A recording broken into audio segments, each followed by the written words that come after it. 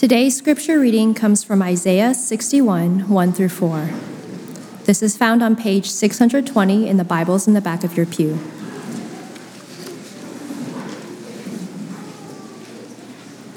Isaiah 61, 1 through 4. The Spirit of the Sovereign Lord is on me, because the Lord has anointed me to proclaim good news to the poor. He has sent me to bind up the brokenhearted, to proclaim freedom for the captives, and release from darkness for the prisoners, to proclaim the year of the Lord's favor and the day of vengeance of our God, to comfort all who mourn and provide for those who grieve in Zion, to bestow on them a crown of beauty instead of ashes, the oil of joy instead of mourning, and a garment of praise instead of a spirit of despair. They will be called oaks of righteousness, a planting of the Lord for the display of his splendor. They will rebuild the ancient ruins and restore the places long devastated. They will renew the ruined cities that have been devastated for generations. Amen. Well, good morning. Let's pray together. God, we come to you in the name of Jesus, in and through his glorious and finished work. Thank you that you have made a way for us to dwell with you in your presence forever. God, I ask this morning as we open your word, would you cause there to be a spirit of revelation, a spirit of grace upon the speaking of your word, the hearing of your word. God, would you show us glorious and wonderful things from your word? God, that we might be conformed into your ways, that we might live wholly for you. God, speak to us this morning. Glorify your name in our midst. It's in the name of Jesus we pray. Amen. Well, take your notes out. We're going to jump right in. Hey, so we've been in Isaiah 61 for the last 3 weeks. This is the final week. We're going to look at this passage, and Lord willing, next week we'll jump back into our time in Chronicles, picking up with 2 Chronicles. But what we've done at the beginning of this year is looked at Isaiah 61 to situate some of the burdens that the Lord has before us as a spiritual family for this next year.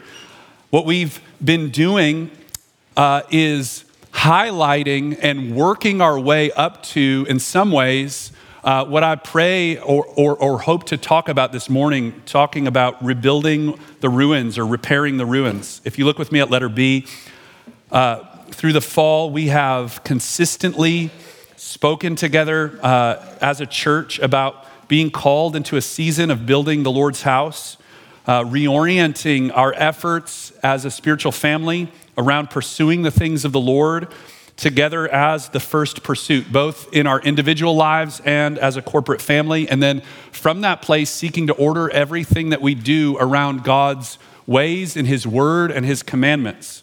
We have noted again and again, letter C, that we are living in times that are marked by widespread decay of public morality, the death of institutions, growing acceptance of immorality and deception, both in our cultural moment and globally. And I believe there's a specific need for us as the people of God to work to rebuild the house of the Lord at the center place of our lives together, and then build our lives, our families, according to God's patterns. Letter D, what we've seen in Isaiah 61 is God demonstrates a type of people that will set out to do this kind of work exactly, to repair the ruined cities and the desolate places. However, as I noted last week, this passage doesn't just tell us what to do. It actually paints a picture of the kind of people that God is going to make by visiting us with the grace of his saving work to make us the kind of people that would do this kind of work. You can look at letter E and F on your own. I want to jump right in today. So if you haven't been with us the last couple weeks, go back and listen to those. They're going to serve in some ways as a foundation for what we're doing. But this morning, I want to look at being a type of people that sets out to seek God's renewing work as we build together. Look at letter A under Roman numeral 2. So Isaiah 61 was written to a people that were living in a time yet to come from the prophet's perspective. So Isaiah is looking into the future and speaking to a group of people that would have been taken away into exile and were coming back to Israel after a season of destruction and tearing down and discipline at the hand of the Lord. And he's speaking to them words of encouragement, words of what God is going to do in and among them.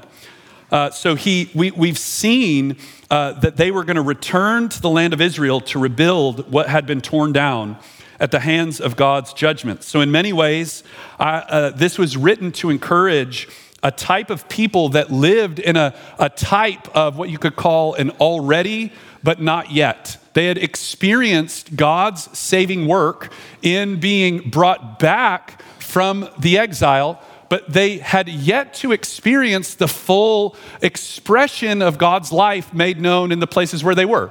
And this is the way God works a lot of times, right? Like he saves in a moment, he delivers in a moment, he brings us from darkness into light, and then we still find ourselves living in places that are formed by very dark things. Right? And we're to partner with the Lord in that work of bringing renewal in our own lives, in our families, in the places where he's put us, where we do not yet see the full expression of God's life and his kingdom reign at work there. So in a lot of ways, we find ourselves very much like the intended audience of Isaiah 61, right? We live in an already but not yet. We've experienced, as the people of God, the life-altering, saving work of God in the person of Christ Jesus. He came and he plucked us out of darkness. He set us into his kingdom. And we wait for the day when he will make all things new, right? We live in this tension point where we've experienced the life of his kingdom and we yet wait for the full expression of that, right? We live in the world that's still marked by sin and destruction and devastation and brokenness, injustice, despair, sickness, anxiety, fear, right? Like these things are still the normative part of the world around us. Look at letter C. Although we see many apparent successes in the world around us, and you could even say in our own city, a closer look shows that many of the foundations that are meant to hold together human society have been systematically destroyed.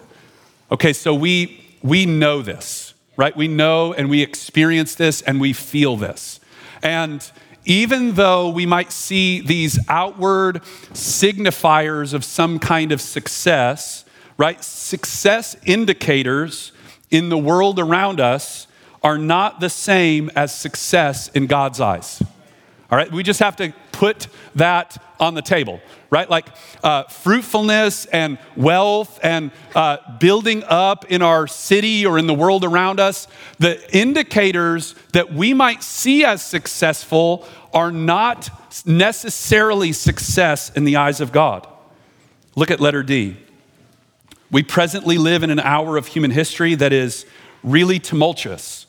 All around us, we're witnessing an increased full frontal assault on things of God and against his natural order for creation. We experience this in our generation as the seeds and the fruit of cultural and societal revolutions that have been at work in our society for generations kind of come to bear. You could say it this way. Seeds that were planted generations ago are coming to bear fruit and be harvested, and the fruit is rotten. And we all experience this, right? Like just look at the world around us. Go to page 2. We're presently walking through one of the most dramatic and seismic transitional periods in human history. Every level of society, both in the Western world and globally, we experience this cultural, societal, political, economic, and relational unrest and uncertainty. And I know you all feel it, right? Like this is an unprecedented moment we're walking through. I mean, think of a couple of these. I'll give you examples in a couple of these places. Societally, I don't need a show of hands, but how many of you are asking real questions about how much longer can I work in this place? Right? How much longer can I work for this place that is promoting these values and opening a door to really dark ways of thinking and what they're promoting and what they're giving their energy to? There are people in this room that are asking that question regularly. How many of you, again, I don't need a show of hands, are asking serious questions about how much longer can I send my kid to that school? Right? Like what is happening around us is unprecedented. It's happening in really quick time. That's society, right? Political, I don't even need to talk about that. Right? Like we just opened the page on the next political cycle, and I'm sitting there looking and going, I don't know if the House has enough sturdiness left in it to bear up under what's on the horizon. Can we make it through another one without everything just kind of cracking at the seams and crumbling? And we're in January. We're not even in like August yet. It's a mess. Relationally, right? Like this touches your families. Think about Thanksgiving dinner and the things you can and can't talk about. Right? The things that are untouchable, things that you can't wade into, and we got to just agree to like not ruffle feathers here. And we all experience those in a lot of different places. Letter F, at the same time, we're witnessing a comprehensive and seismic change in the landscape of the Western church. A lot of people will talk about that over the last several years, they say evangelicalism has fractured. Some people say there's like 4 camps. Some people say there's 6 camps. It doesn't really matter how many you say there are. There has been this clear fracturing of something that was prior, right? We're seeing areas of the Lord's clear discipline on the institutional church. There are places where God is shaking things to bring us face to face with the need for Him and where we have like blurred the lines with the world. Over the next decade, I think this is only going to get more intense as we experience an increase to the difficulties we face and the unique pressures of the new world we live in. Here's a couple questions. How will we, as God's people, unapologetically hold the truth without compromise as we begin to find ourselves outside the acceptable view of what is believed in the world? Right? For several decades, several generations, Christians have lived inside of like what has been defined as generally acceptable within the cultural norms. What happens when we find ourselves outside of that? How will we hold unapologetically to the truth of God's word without compromise? How will we do that in the years to come? Here's a second question. Will we separate ourselves from the worldly excesses that exist within our own walls without ingesting the spirit of this age? How will we rid ourselves of excesses without taking the cup of the world around us and drinking it down? Like the righteous remnant in this passage, Christians are not intended to just stick our head in the sand or spend our time yelling at the world around us. However, rather we are to regain a constructive vision of what it would look like to rebuild the ruins of the things in our world that have been devastated by sin and destruction. And I want you to know this. This is what we're going to talk about some today, and we're going to have a lot of time in 2 Chronicles to do this as well. God has given his people the blueprint There is a blueprint. It's not far off. It isn't unknown. There is a blueprint. Now, we do need wisdom and discernment and endurance to apply it in the context he's put us, but there is a blueprint. The pattern is sure. And let me just state this on the front end. Matthew 16:18, the pattern, there is no answer in the world and among the evil forces of the world for it when we lay hold of it. The gates of hell cannot prevail. That's the promise of Jesus Christ to his church. Okay, so the blueprint is there, and there is no answer for it. There is no answer for it in the world. All right, look at Roman numeral 3. The city of God in the cities of men. So to set out to do this kind of work, we have to be infused with a vision of where God is taking all of creation and the God-given patterns for the church's participation in the work through this age. So the end portrait of what God is doing is building a city that's temple is a temple for the living God. So the Bible, you could actually organize the Bible's story in one way as a tale of two cities, right? There's the cities of men and there is the city of God. The cities that pursue the ways of the world, the flesh, and the devil, and there is the ways of the kingdom of God made known in and among the people of God, right? This is what God is designing all things to go toward, a city where the temple of God, where he dwells with his people forever. This is a place where God will dwell for all eternity, a city with true and eternal foundations that cannot be shaken, where righteousness, peace, joy, and God's life are experienced in perfection forever. Look at Revelation 21 here. And I saw the holy city, the new Jerusalem, coming down out of heaven from God, prepared like a bride adorned for her husband. And I heard a loud voice from the throne saying, "Behold, the dwelling place of God is with man, and he will dwell with them. They will be his people, and God himself will be with them as their God. He will wipe away every tear from their eyes. Death will be no more. Neither shall there be mourning, nor crying, nor pain anymore, for the former things have passed away." Then a little later he goes, "Come, and I will show you the bride, the wife of the Lamb." And he carried John away in the spirit to a high mountain, showed me the holy city, Jerusalem, yet again coming down out of heaven from God, having the glory of God, its radiance like a most rare jewel. And I saw no temple in the city, for its temple is the Lord God, the Almighty, and the Lamb. So do you want to know where this thing is going?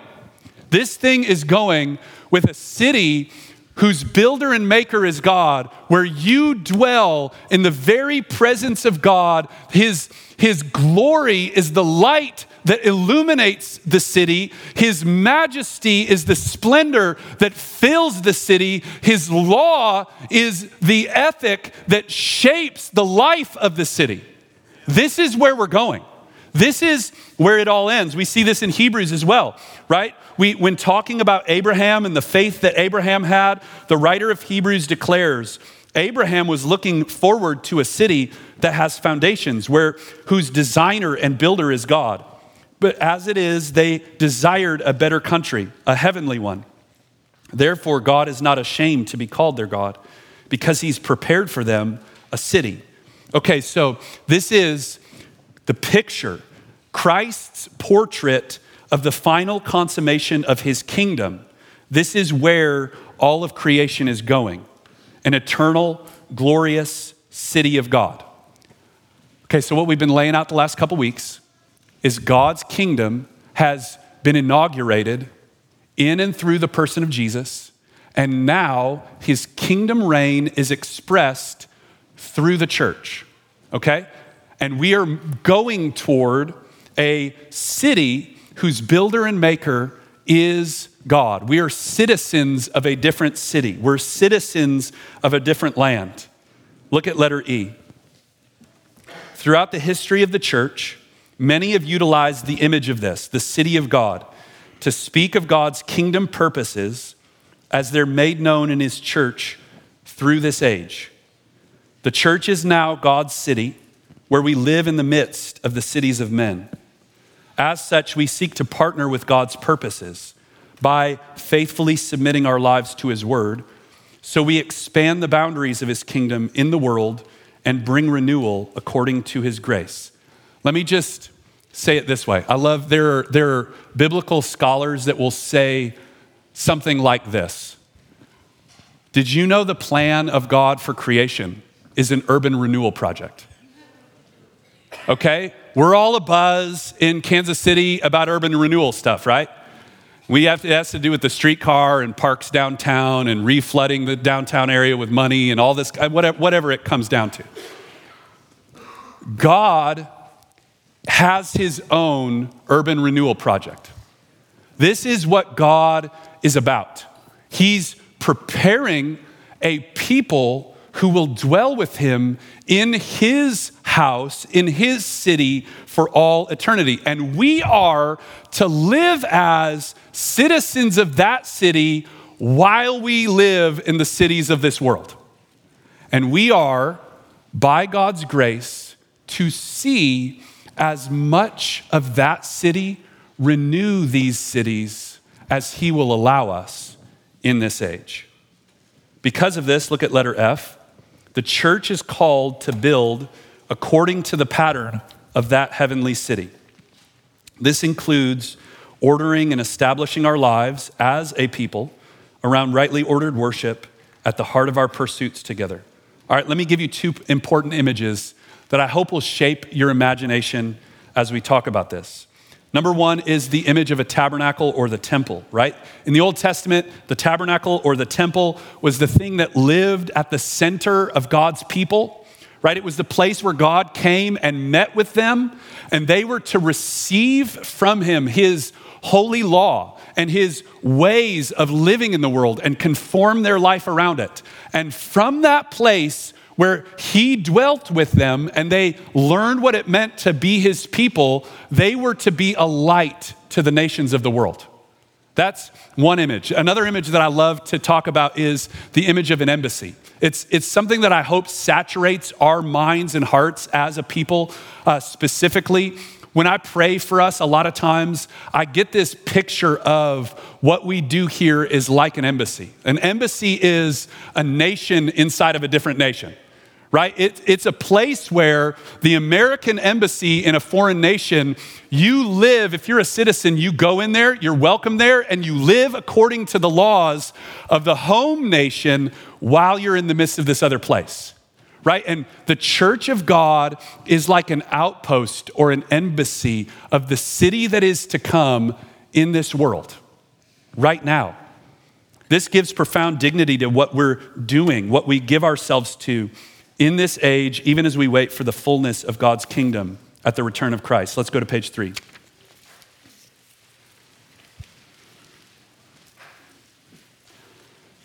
We recognize that this work will always be in part until the day Jesus returns. But we seek to order our lives around submitting to this, asking him to open his hand and allow us to experience as much of his kingdom as he will in this age. I want us to be really bold about this.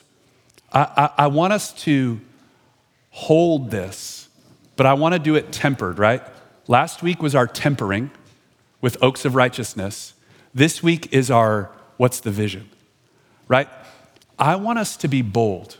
I want as much of the city that is to come to rule my life and my family and our spiritual family and our neighborhoods and our city as the Lord will allow.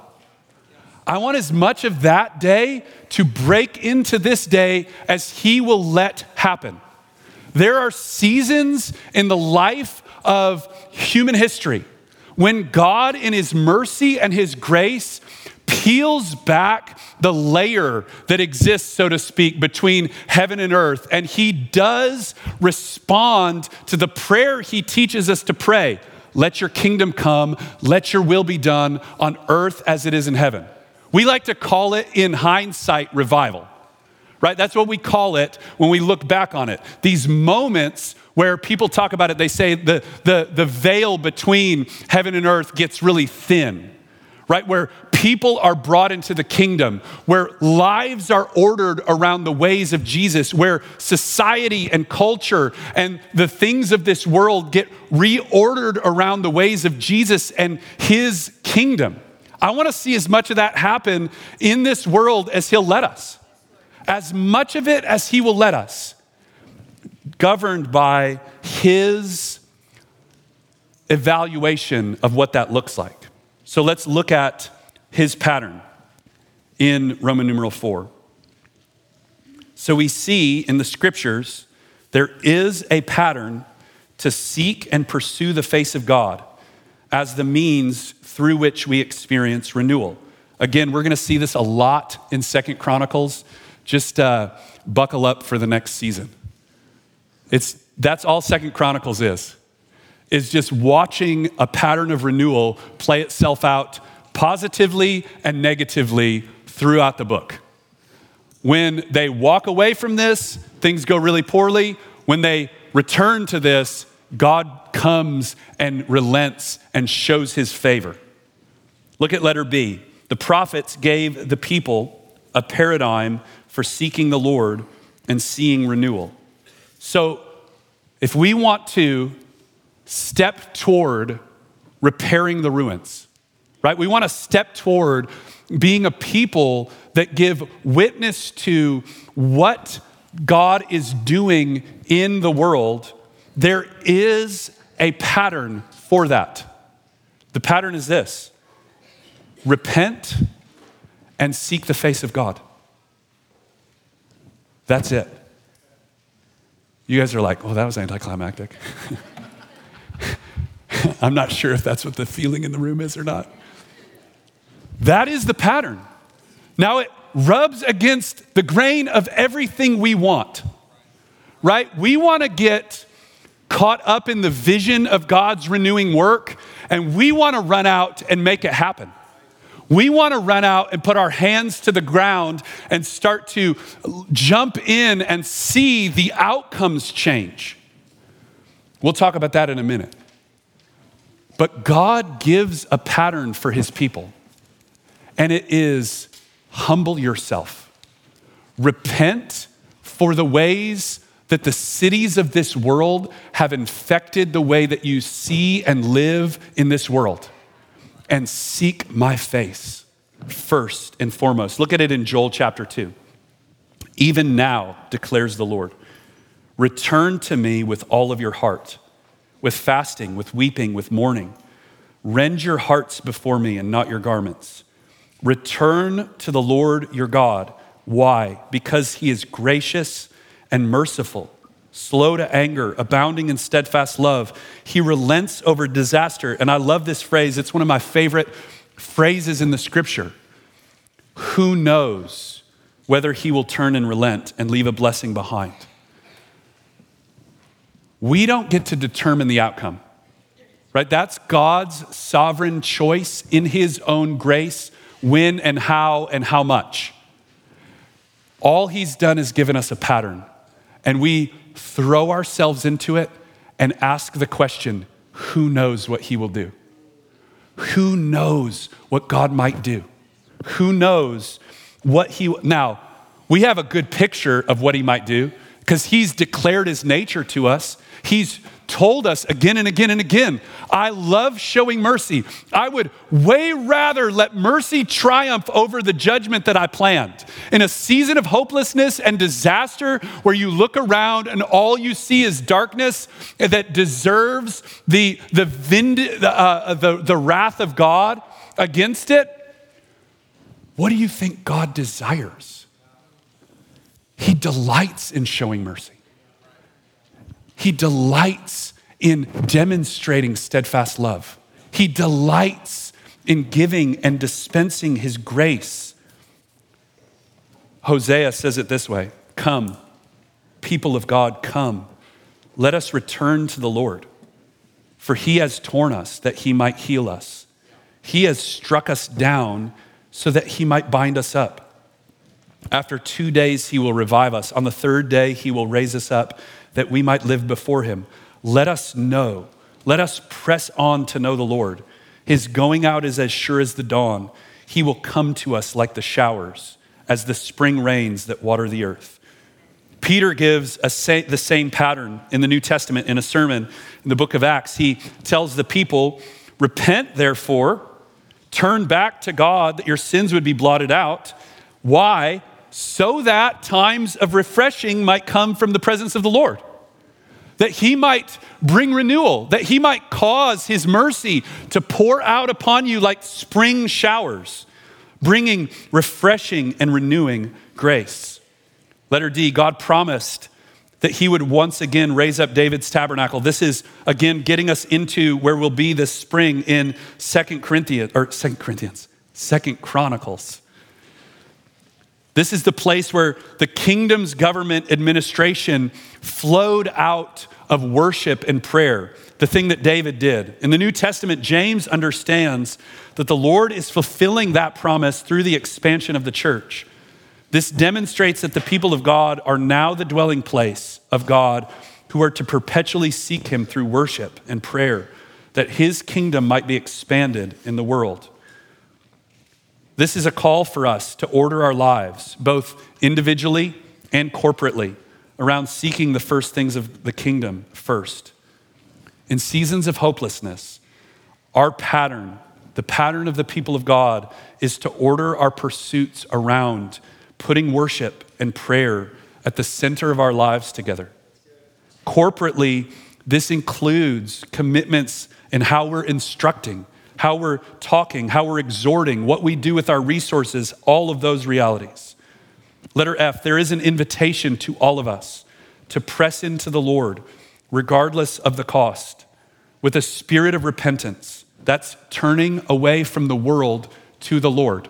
Okay, write this down, go read it later. I want you to write down 2 scriptures to shape your thinking here. Revelation 18, verse 4, and Jeremiah 29, verse 7. Okay, and this may make sense to some of you. For some of you, you might just like put it away for a different time, come back to it later. In Jeremiah 29, the evangelical church in the last 30 years has loved to use this verse to talk about how we seek the welfare of the city around us, right? It's the famous passage in Jeremiah where it's like, you're gonna be there for a little while, build houses, plant gardens, have families, seek the welfare of the city where God's put you, because in its welfare, you will find your own welfare.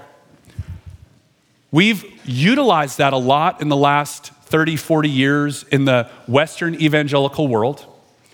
And there's some really beautiful missional strategies that have come out of that. There's some really great endeavors that have come out of that. But I'm afraid what has happened over the course of some time is we didn't temper that kind of image with another image that comes related to life in Babylon, right? Because they're going to Babylon, this city of man. They're to seek its welfare.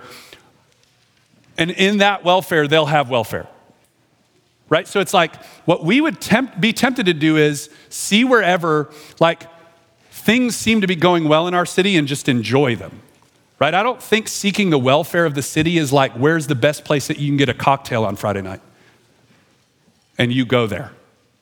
And that's seeking the welfare of the city, knowing all the hip restaurants and the cool places, right? Seeking the welfare of the city is living under the lordship of Jesus as an exile in the midst of that city. Revelation 18, verse 4, the prophet gets the word from the Lord for the people to come out of Babylon. What that means is there were places where their lives and the lives of the city got intertwined in such a way that they could no longer give faithful witness to the city that was coming. When we find ourselves in those places, there is a need for us to respond to the Lord with a spirit of repentance, a spirit where we go, Lord, we do not want to look like Babylon as an attempt to try to win Babylon.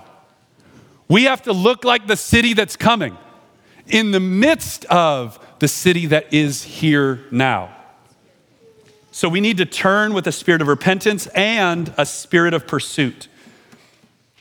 The promise of the scripture is that God delights in mercy and steadfast love. Many Christians, this is letter G here, experience a vision of renewal and seek first to set out to work for it within worldly structures and patterns. We see the fruit, right? Like, I think a lot of us see the fruit. We see the fruit in politics. We see the fruit in society. We see the fruit in culture, and we want to go fix the fruit. But what we don't often understand, and I think really matters for us, is those fruits come out of bad seeds. And the seeds have to do with worship. They have to do with what we worship. Romans 1 gives this beautiful portrait of fruit of unrighteousness comes out of disordered worship. Fruit, rotten fruit in the world, is a worship problem, not a laws problem. Did you catch that? It's not a school's problem. It's not the arts problem. The fruit in the world is a worship problem. And so it needs a worship solution. A worship solution. All right, look at page 4. How are we going to do this?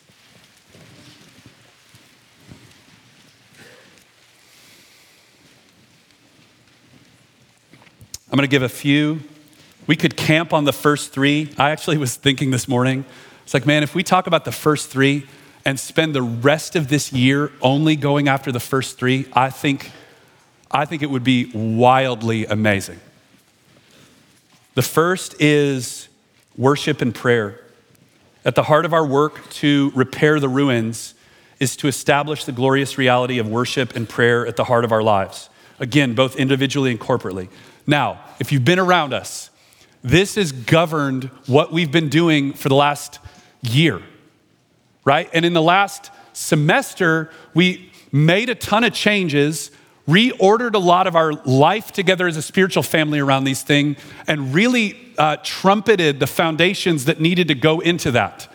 Now, the next 12 months or so, maybe more, we gotta let the foundations cure, right? Like, we gotta let the foundations get hardened and settled and stable. We gotta keep the flywheel going, so to speak. And so we're going to still kind of focus energy and orient our time and labor together in these places.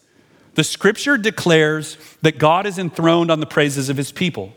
This means something. This means that when we gather to worship, pray, hear his word, celebrate at his table, the kingdom of God is present among us. Here's a truth that I do not want us to miss. Each week, as we gather, we ascend the mountain of the Lord, coming and being the city of God. Go look at Hebrews 12 with me right here, below.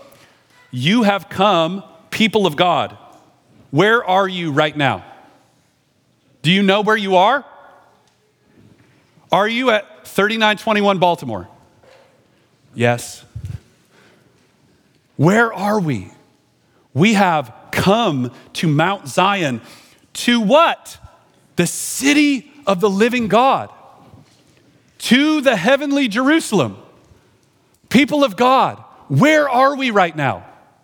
We are the city of God as it's expressed by God's word and the worship of God and the fellowship around God's table, even in this world, right? We've come to the heavenly Jerusalem, to innumerable angels, to the assembly of the firstborn enrolled in heaven, to God himself, the judge of all, the spirit of the righteous made perfect, and to Jesus, the mediator of a new covenant, to the sprinkled blood that speaks a better word. So we're not simply pointing to another city that's to come. We are, right now, the present presence of that city. We are the temple of God. We are the body of Christ. We are right now in the middle of this world, those realities. Here's a fun side note for you guys. The New Testament word for church, ecclesia, it was a political word. It's an assembly of people in a city that gathered together to dictate the outcomes of civic life together in that city. And Jesus uses this word to establish what his people are going to be. Think of it like, the best thing we probably have is like a Senate, right? We are the Senate of the kingdom of God gathered right now, representing God's kingdom in this world. You want to do some real work in this world? Come, show up. I mean, you guys are here, so I'm like preaching to the choir. Show up. Lift your voice with strength. Pray the prayers. Receive the word. Come to the table with joy and celebration that God has made us new in Christ Jesus. Like, come ready to work. When we gather, we are the assembly of the living God, his kingdom in this world. No demon in hell can stand against that. No power of darkness can stand against that. What we are doing when we gather is, I was going to say offensive. It is offensive in both ways. It's offensive, meaning it pushes back darkness, and it's offensive to the world. When we gather, God's presence is with us. His kingdom reign is here. He is enthroned on the praises of his people. This is why we order our weeks around gathering on Sundays. This is why we have Wednesday night prayer. This is why we've ordered our life around this. Let's gather the assembly. Seek God's face. More of your kingdom, God. More of your kingdom, God. More of your kingdom, God. More of your kingdom, God. How is more of your kingdom established? You alone are God. You alone are God.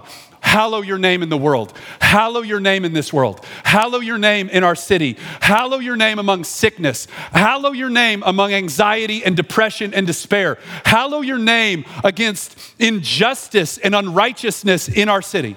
Hallow your name. Let your kingdom come. Let your will be done on earth as it is in heaven.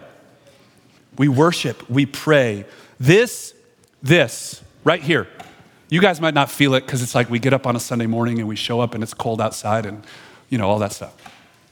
And not just us, not just Redeemer, churches in Kansas City. This is the most important civic meeting in our city.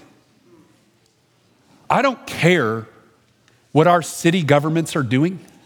I mean, I do, but that's small, real small. There's a king that sits enthroned over all the world. And he has called us to gather as his civic assembly to give witness to the fact that he is the ruler over the world. And whether in little parts today or ultimately when he returns, the kingdoms of this world will become the kingdoms of our Lord and of his Christ. And he will reign on this world. That's why we worship, why we gather. Secondly, God's word. Growing in conformity to God's ways in our worship and in our lives hinges on our knowledge of God and his patterns as he reveals them in his word, right? Seeking God's kingdom purpose requires that we submit our lives to his word. And to submit our lives to his word requires that we know his word, right? We can't submit ourselves to his word if we don't know it. We have to fill our lives with the word of God, saturate ourselves, saturate our whole lives with God's word, give ourselves over to pursuing him in his word, plumbing the depths of it, mining out the riches and the glorious realities of his word. We have to let God's word shape our ways of seeing, imagining, and valuing in order that our work is conformed to his patterns. Look at letter C. Family. The scripture presents the family as the first institution given by God for the purpose of fulfilling his righteous purposes in the world. We are to recognize that the first place we walk out our calling related to the kingdom of heaven is to seek to order our lives around the commandments of Jesus in our families, in our lives, in our homes. We want a vision for kingdom life expressed in this world. Start in the walls of your home. Start in the walls of your home. This is the first and most important vocation given by God. The first institution given by God for his purposes in the world. This isn't limited to this, it does include this. Diligently seeking to cultivate godly marriages. Spend time seeking to cultivate godliness in your marriage. Ephesians 5. Seeking to raise children in the discipline and instruction or education of the Lord. And specifically, hey, kids in the room, you don't get to get talked to all that often. I do talk to you every week, but I want you to listen here. How you partner with God's ways in this world right now, primarily in your life, is by obeying your parents.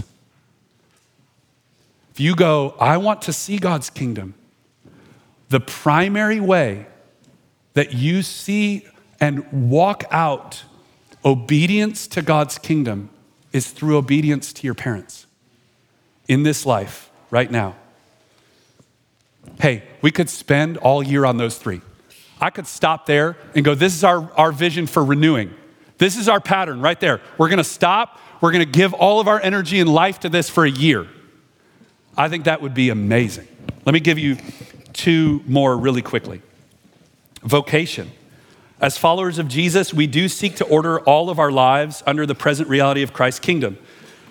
This has far-reaching effects for the choices we make related to our vocation, right? What job you do take, where you live, how many resources you let flow through your hands, as well as how we engage our labors, right? The fidelity that you have when no one's watching, what ethics you use in your job, the diligence that you have, the fact that you don't complain like all of your other coworkers. That's a real one. That's actually a real one. Not given over to grumbling. Fidelity and diligence and discipline and hard work. This shapes our engagement. As citizens of Christ's kingdom, our vocational labors should be an extension of the reality of Christ's kingdom made expressed in this world. And when I say that, I mean the ethic of Jesus' kingdom. I don't just mean like that it's affecting the outward fruits like I'm talking about. Like it's only meaningful if it's changing laws or institutional patterns or cultural waters. It can be profoundly and wildly encouraging and potent to the city of God if you are working with your hands and no one sees it and you don't cut corners. That is wildly a invasion of the kingdom of God into this world. As you look to the one alone who sees and you say, I do this before your eyes. I do this before your eyes and your eyes alone. Not for the praise of my boss, not for the paycheck I get, but because I want to be pleasing to you. And then in our ministry, look for ways in this season to minister the grace of Christ's kingdom in the relationships that he's already given you. Ask the Lord for wisdom to walk faithfully to those around you, family, neighbors, coworkers. And this happens primarily, I'll give you just a couple means. Hospitality, that's table fellowship, sharing with others in thanksgiving, blessing others the way that we have been blessed. Witness, which is speaking of the kingdom of Christ and the glory of the gospel, and discipleship, teaching others to order their lives according to the commandments of Jesus. Amen. Amen. Would you all stand? We're going to just respond to the Lord together.